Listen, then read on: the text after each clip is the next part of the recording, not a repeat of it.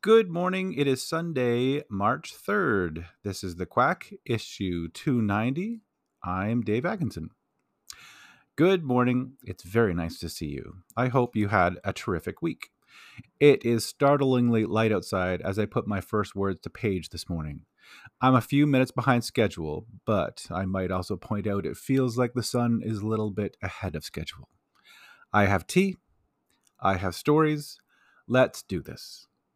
Section 1, Chasing the Bay Leaves. I made my favorite baked beans again this week. I confess I'm a little bit obsessed. It was only after this, the fourth time making them, I finally had a realization. Are these maybe too sweet? I asked Erin. Oh yeah, she said, nodding widely. Were you ever going to say anything? I said. I mean, you just seemed to like making them so much. I'll likely haul back on the brown sugar next time. The recipe calls for a single bay leaf, but I always drop a couple in there because those guys are just too subtle for their own good. I'm supposed to remove the bay leaves before serving, but this last time I couldn't be bothered to fish them out. After the first breakfast with beans on the side, I became the only person really eating them. I get it. They're too sweet. If I saw a bay leaf as I was grabbing some to heat up, I just scooped around it. I left the bay leaves in there despite my ridiculously superstitious belief that these things will kill me one day. Bay leaves remain rigid even after cooking. I'm not sure who told me as a child that if I swallowed one, it could slice up my insides, but that image persists every time I look at a bay leaf. You'd think with this irrational fear I'd pull those leaves out at first sight, but I'm a complicated man. Terrified, yes, but lazy too. Scooping around the leaves every time, of course, meant my last bowl of beans had two great big bay leaves in it.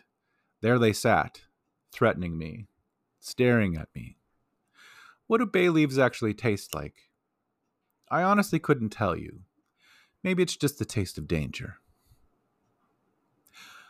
Section 2, Work Buddy, and here's a picture of my cat Squeak, and he is curled up on the chair beside me where I work every day. Squeak, the house bully, has become my work buddy. Being the boss of all the cats in the house apparently requires constant vigilance because he is an uncomfortable and light napper. He is constantly aware, constantly watching for any unsanctioned movement of other cats through the house. He's recently taken to sleeping right beside my desk as I work in the morning. There must be something comforting about having me sitting there quietly typing all morning, because now he sleeps like a log for hours and hours.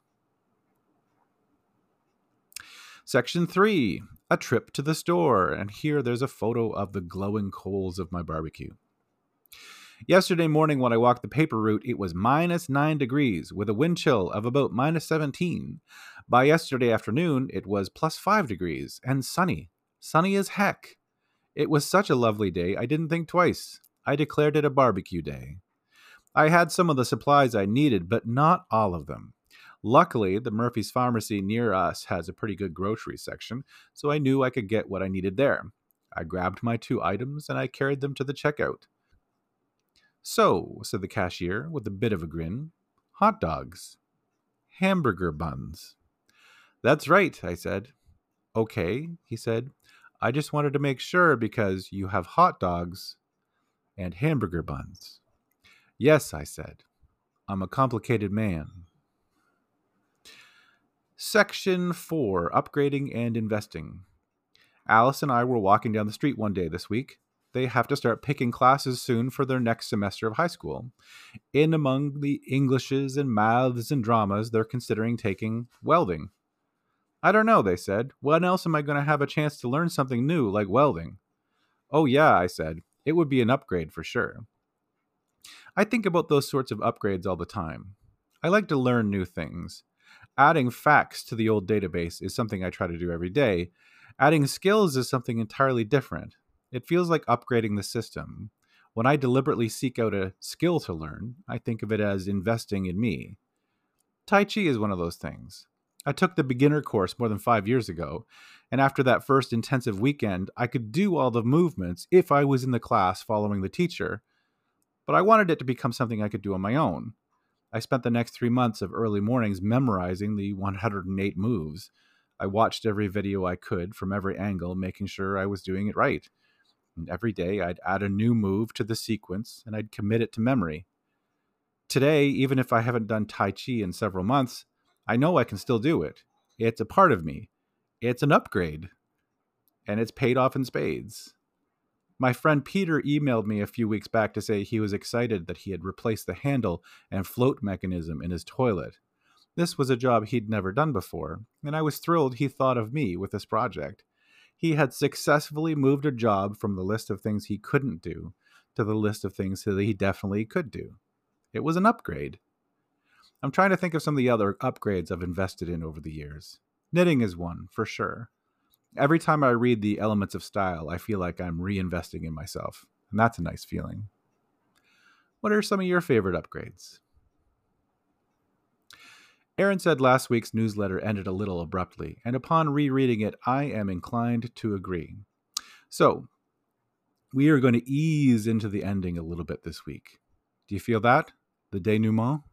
It's subtle, but it's there, like bay leaves. We are coasting to the end. Thank you so much for hanging out with me this Sunday morning. I really appreciate it. Thank you also to the members of my Patreon.